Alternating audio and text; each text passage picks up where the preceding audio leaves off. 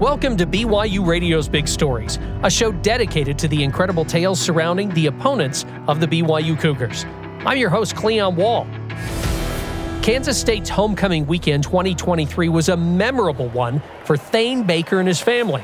The Wildcat alum and K-State Sports Hall of Famer wanted to go to the Cats football game against Houston, so he talked to his daughter and son about getting tickets. Catherine says, well, the whole family, let's all go to homecoming. Fine. So we tried to get tickets, and I got some tickets, and she got some tickets. Come to find out, she got better tickets than I did. But everybody in the family wanted to go.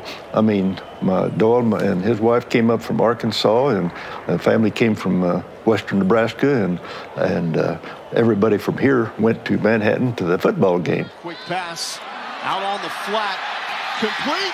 And into the end zone, Garrett Oakley.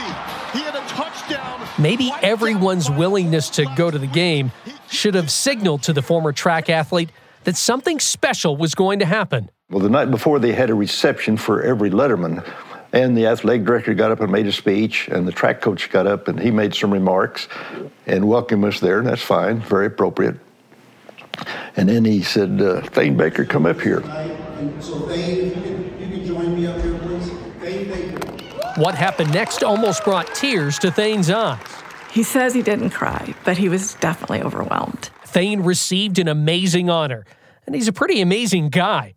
Why was Walter Thane Baker's life so amazing? For the answer to that question, we need to go back in time to when Thane was a young boy. When I was about 7 or 8 years old, Glenn Cunningham from my hometown ran in the 1936 Olympics, and he came back to Elkhart. They had a Glenn Cunningham Day, and he ran down Main Street in his Olympic uniform, and I was standing there watching him, and that's the finest thing I ever saw, the beautiful running down Main Street in his Olympic uniform. So I turned around to my father and said, I want to run the Olympics someday. Young Thane got to training, but not how the runners of today would do it. All through school growing up, I ran everywhere I went. The school ground was 7 blocks from where I lived, and I went home for lunch. So my father blew the noon whistle at the garage where he worked, and I'd stand on the edge of the school ground, and when that whistle went off, my mother would hold the alarm clock in her hand on the front porch, and she'd look at it. And I ran the 7 blocks home, and she'd look at it when I got into the yard, and she'd tell me about how long it took me to get home. This alarm clock didn't have a second hand, so I was probably the only sprinter who was ever timed with an alarm clock. Thane may have received his athleticism from his mother, who played baseball and golf and was active in other athletics. She also taught him hard work. My mother, she says, now you remember, no matter how good you think you are, there's always somebody just around the corner just a little bit better, and you don't forget it, so you have to keep working. My father always said to me, no matter what you do, do the best that you can. If you're digging a ditch, dig it straight and dig it deep. Baker's work life also began about the same time he started to run. He was a sweeper at a Ford auto garage, and eventually they gave him the responsibility to help at the parts counter. He kept those jobs into his teenage years. At age 14, I was working in a garage, and I got a piece of steel in my knee. And 2 operations later, the doctor said, we can't get the steel out, and so you'll have restricted use of your left leg. And so you just have to remember that and just have to deal with it. They told him he had to give up athletics. This is Nicholson, Thane's daughter. He couldn't participate in any sports, and he was devastated because he wanted to go to the Olympics. And of course, I told my mother, that's going to be the end of my dream. After the tears and heartache, Thane remembered his track hero. A flash fire burned Glenn Cunningham's legs and stomach, and doctors told the Olympic champion that he would have to deal with the scar tissue on his legs. But Cunningham then learned to walk again and then run. And one time his coach saw him running and asked him to come out for track. Glenn Cunningham set the world record when he was just a senior in high school for the mile. So I always knew that story. Cunningham's story got Thane working again and eventually running again. I did go out for athletics my junior year after 2 years of crutches, and went out and participated in football and basketball in high school, and I ran track in high school. I did get as far as the state meet, and in the 100 I got last place, and in the 220 I got last place in the state meet. No one was scouting Thane Baker as the next great collegiate sprinter, but his desire never waned, even after he enrolled at Kansas State. The coach put an article in the Kansas State Collegian one day. If anybody would like to try out for the track team, show up at Nicholson Gym at 7 o'clock and we'll talk about it. So about 20 of us showed up, and he talked to us individually, showed us some film and so forth. And I went up to him afterwards. He asked me what I had done and so forth, and I told him. He said, well, you might make a quarter-miler out of you. Even though runners didn't participate their freshman season, Thane got to work on his body and mind. You're concentrating on everything you've got to do. Be sure that your arms are relaxed. Your arms have a tendency to tense up, so keep your arms relaxed.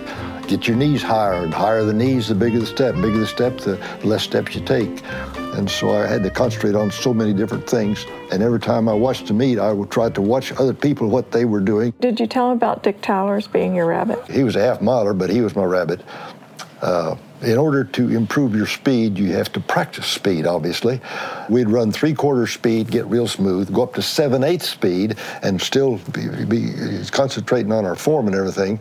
And then I'd yell, hit it. Well, he would be 5 yards ahead of me, so then I had to catch him before I got to the end of the straightaway. That's the way you get faster. At Kansas State, he got faster and faster. So after his junior year, his coach took some of his athletes out to the West Coast for the NCAAs, and there my dad qualified for the Olympic trials.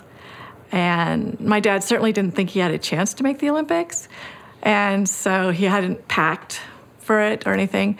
But then when he went to the Olympic trials, he qualified for the Olympic team in the men's 200 meters and took off for New York and then to Helsinki. This is Helsinki, Finland, modern capital of an ancient people. I think one of the things that surprised me were the conditions that the Olympians were living in the Olympic Village. A special bus takes them to their quarters in Olympic Village at Kapula, 6 miles away. They were in unfinished apartments with cement floors. Their mattresses were stuffed with straw and very bumpy, lumpy, and small. So some of the men were like curled up to fit in the beds. During the opening ceremonies, the skies opened up and it poured, and it rained 7 of the 8 days of the track and field events. And so it was cold, it was windy, it was Helsinki's the furthest north they've ever had an Olympic Games, and so Olympic Summer Games. But none of that mattered to Thane. The official opening of the 1952 Olympics takes place in Helsinki Stadium. Well, when you walk into the Olympic Stadium for the first time, you're numb. I mean, you're trying to take in everything, but you're there for a purpose, but you're almost numb. Is this really happening? Can this be what I wanted my whole life? Okay, now what am I going to do with it? What am I going to do with my opportunity? Get out there and try to remember everything that the coach taught you. Put your mind to what you're doing. This is an important thing. And I ran the best race of my life in '52 in the Olympics. Second is Walter Baker of Elkhart, Kansas, with the bronze medal for third. The guy who never thought he would make it to the Olympics, let alone run again, took home silver in the 200-meter race. Thane had no family or friends to celebrate with after the amazing achievement, but after winning the silver medal, he spotted his Kansas State track coach, Ward Haylett, in a crowd of people as he was trying to get on the bus. I hugged Ward and said, here's the medal you're responsible for, and so forth. And I said, why didn't you tell me before that you were here? He said, well, when you get on the Olympic team, you have to sign a document that says you will only take instruction from the coaches of the Olympic team, and you will not be spending all your time with your own coaches. You're now dedicated to the Olympic team coaches. You sign that document. And he said, if I would have interfered with you, then technically we would have been not doing what you were supposed to do, so I did not contact you until after you had competed and got all through running. The people of Manhattan, Kansas took up a collection, and so my coach could go to the Olympics in 1952 to watch me run. That was so overwhelming to my dad to know that he was not alone. He'd felt very alone, but to know he wasn't alone. And the coach said, you were never alone. And not only never alone because his coach was there, but because God was there for him too. Coming up after the break, Thane lives his Olympic dream once again. This is BYU Radio's Big Stories. Welcome back to BYU Radio's Big Stories. Thane Baker never thought he would achieve his dream of running in the Olympics after an accident when he was 14 years old. But after a few years on crutches, he started running in high school and then decided he would try to run at Kansas State. My freshman year at Kansas State, I was a walk-on. I got no scholarship or anything. And so everything I got and would work out with was used shoes and everything. This is Thane looking at pictures of his Kansas State track days with his son Doyle. So those saggy socks were uniform? Yep. That's a look. That's a look. Well, I pulled them up, but they got wet. It was probably wet there and they sagged down. He also had to work his way through school after his freshman year. I went to Coach and said, Coach, I need a job, when he said I had made the team my sophomore year. So he got me a job mopping out a laundry. I sold programs for the football, and I worked in the athletic department for 50 cents an hour when I could. And I joined ROTC, advanced ROTC, for $27.30 a month. And I got my way paid through school. I got a scholarship now. I got $67.50 a semester for tuition and $40 book money. That's the only thing I ever got from Kansas State. And I was so proud that I had that, and I was so thankful that they helped me that they did. I mean, I couldn't have done it without them. What really made the difference, believe it or not, is a fraternity invited him to join their fraternity. And he said, all right, I'll join if I can work in your kitchen and get 2 meals a day for free. Here again is Catherine Nicholson, Thane Baker's daughter and author of the book Running in Borrowed Shoes, Thane Baker and the 1952 Summer Games. And so he was able to get 2 meals a day, and that really made a difference. It was food. You need food. You need fuel to be a runner. Thane ran faster and faster and eventually accomplished his boyhood desire. After his junior season, Thane qualified for the Olympic trials and was fast enough to win a spot on the U.S. Olympic track and field squad headed for the 1952 Olympic Games in Helsinki, Finland. For the 1952 Olympics and the 200 meters, the American athletes decided they were going to win first, second, and third. They were going to get gold, silver, and bronze. And they didn't care what order it was, as long as America took 1, 2, 3. Catherine's father took second, winning the silver medal in the 200-meter race. Thane was living his best life in the 1950s. He was a Kansas State track star, an NCAA champion, and a U.S. Olympic medalist. He also met Sally Doyle in a history class. Thane convinced his professor to put him in the same class picnic committee as Sally's. And so we met 2 or 3 times to try to find a location for the picnic, and the rest is history. The two married and were living in Germany while Thane was serving as an officer in the Air Force. But the Wildcat runner still had the Olympics on his mind. He wanted to race again. You never give up. You never reach the level of, you may achieve one goal, but then there's always got to be another one. And yes, in 52, I made the Olympic team there, and I got second. And as you say, I turned around and felt, well, I've reached a goal. I made the Olympic team, but I didn't get a gold medal. And so in the back of my mind, I was hoping I'd have another opportunity, maybe 4 years from now, to get that gold medal, so to speak. So I continued to run, even though I had completed my dream and made the Olympic team. There he is working in Germany as an officer, and he gets a letter from Washington, D.C. It said that your name has come to my attention of being in the Air Force, and you have perhaps a potential to try to make the 56 Olympic team. So if you would like to participate, well, let me know. I told Sally, I would sure like to do this, but we've got plans to do some other traveling in Europe while I'm here. But I would sure like to go back and try to make the Olympic team again a second time. And so if you'll let me go, if you agree to let me go, I'll take you to Olympics in Melbourne, Australia. So I had a little motivation there, so to speak. In his words, he was fat, dumb, and happy when that letter from Washington came, inviting him to come back and compete. But you have to understand, back then, people didn't train year-round for track. And so I got back in touch with them, and they transferred me to Lockburn Air Force Base, Columbus, Ohio, and I trained there with Ohio State and made the Olympic team the second time. I will tell you a story there. When he went to Lockburn Air Force Base, all the Air Force people were there who were training for the Olympics. And my dad showed up in uniform the first day, and the guy said, "What are you doing here?" And he says, "Well, I'm assigned to be here." And they said, "But you don't have to work." And my dad said, "Yes, I do. I'm assigned to be here." So my dad worked every day, a full day of work, and then he went to train, whereas everybody else was just hanging out at the gym all day long. So anyway, that was just my dad. Thane ran in 3 events at the Summer Games of 1956, the 100 meters, the 200 meters, and the 4x100-meter relay. I was second place to Bobby Morrow in the 100 meters in 56. Bobby Morrow first. Thane Baker, United States second.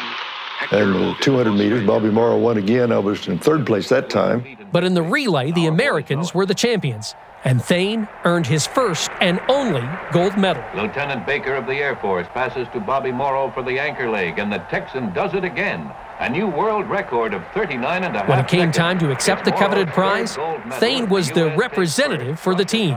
There was only room on the stand for one person.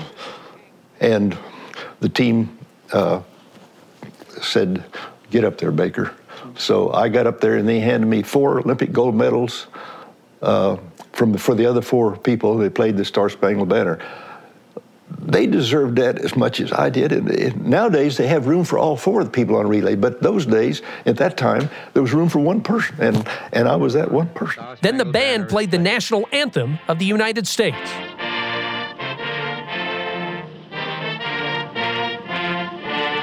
And that's the time it really did choke me up, the fact that I don't deserve this any more than those other 3. They need to be up here too.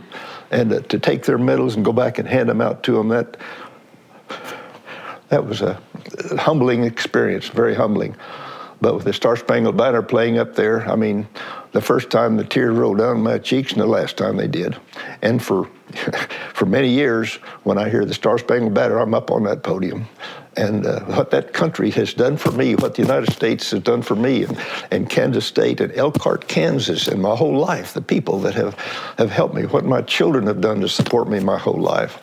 I mean, those are important things in life. There's so much beauty in this life. Take advantage of it and thank the good Lord for what He's given us. He's just one of those people that, sees good in everyone. This is Kansas State track coach Cliff Rovelto. He's really one of those people that inspires you to be better than you are. I really felt like we needed to honor our Olympic medalist. Coming up after the break, how Kansas State honored the legendary track athlete. Welcome back to BYU Radio's Big Stories. Thane Baker is in incredible shape for a man born in 1931. Every day he gets up and he spreads a towel on the ground. Catherine Nicholson is Thane's daughter. And he lays down and does all his stretching exercises. And he's doing sit-ups and some push-ups, and he does this thing called bicycling, where he's laying down, but he puts his hands on his hips and he throws his feet up in the air and bicycles with them. And, then he'll have breakfast. This is the same man who won an NCAA title as a sprinter at Kansas State. I think one thing that my dad always did is if the coach said, do 4 intervals, he would do 5. And if the coach said, do it under this time, my dad would do it below that time. My dad, believe it or not, ran everywhere he went, all over campus. It was just something he did. I'm sure he looked kind of funny with his books, running everywhere. But he just was highly focused. Thane's focus and speed on the track also helped him to win 4 Olympic medals, 1 gold, 2 silver, and 1 bronze. I am probably more blessed than a lot of people, more by accident, but I've been on the Olympic Stadium 4 times, and every time they played the Star Spangled Banner. I think the way my dad dealt with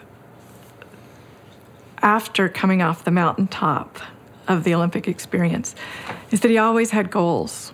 He always had that next goal, whether it was work or whether it was he was in the Air Force Reserves or, working around the house. I mean, he always had goals. Thane's goals included lending a hand to those in need.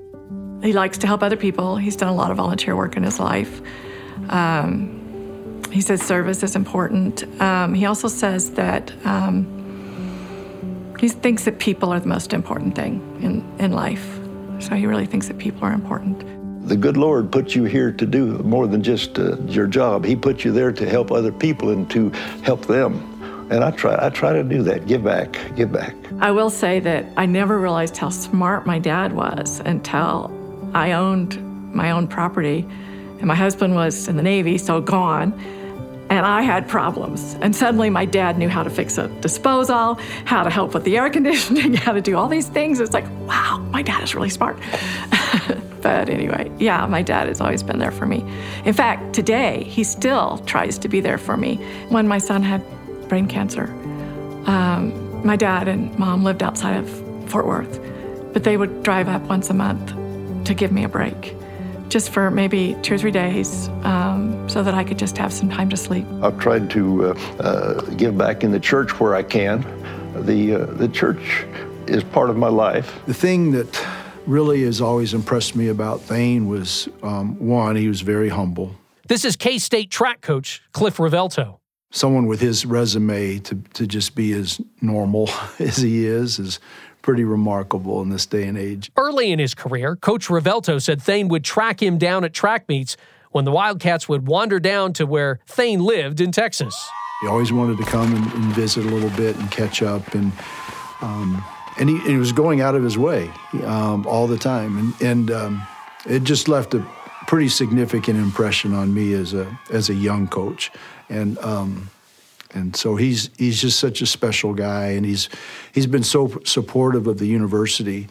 He's been involved in a number of academic areas, providing financial help, but also just his support over the years, and so he truly is a phenomenal K-Stater.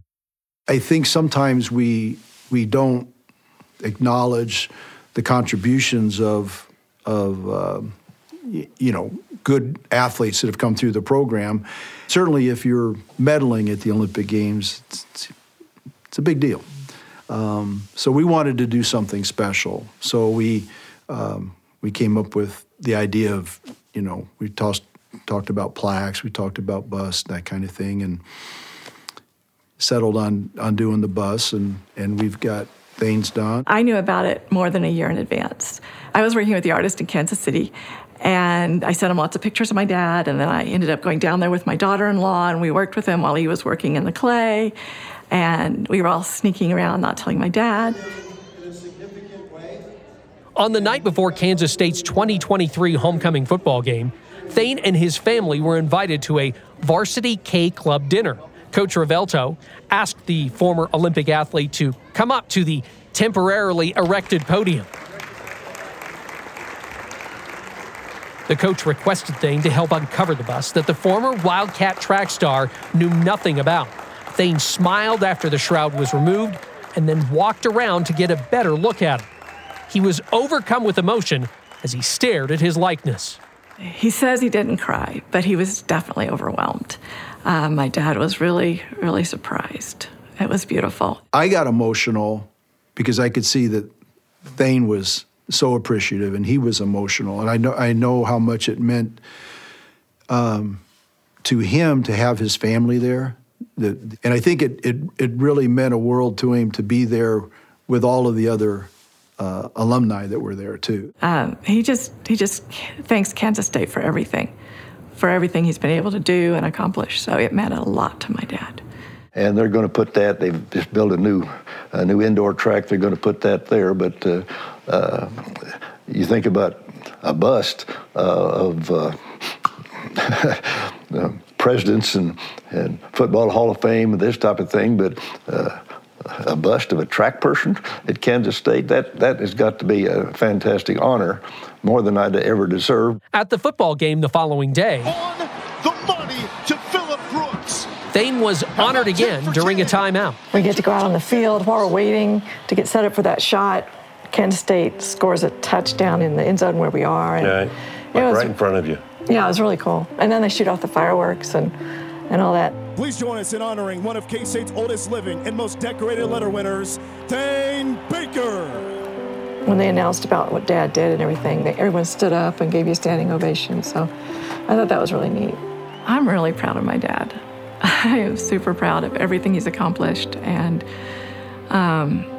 not just with the Olympics, but with life. You know, he's had a great life. I've been so blessed in my life. There's so many doors that's been opened through athletics and through running and through my involvement in other organizations. I guess if my legacy would be anything, it would be perhaps helping others and trying to get them to achieve what they wanted to achieve in life, dreams, if you will. Thane hopes that in this race of life, everyone can achieve their dreams. I think before every race and a number of other opportunities in my life, I have said, "Dear God, please let me do my best and let everyone in this race do their best, because that is what's important, doing our best. You gave us this chance. Let us see what I and what all of us can do with the opportunities we've had in life, whether it's a race or whether it's something else. Help us do our best." Thanks to ESPN, the National Archives and Records Administration, and the International Olympic Committee for the archival audio and highlights. And a big thanks to you, our listeners. This episode was produced by Nathan Cannon and me, Cleon Wall. Music and post-production by Kevin West. Make sure you watch BYU TV's Big Stories by logging on to BYUSN.com. Big Stories is a production of BYU Radio.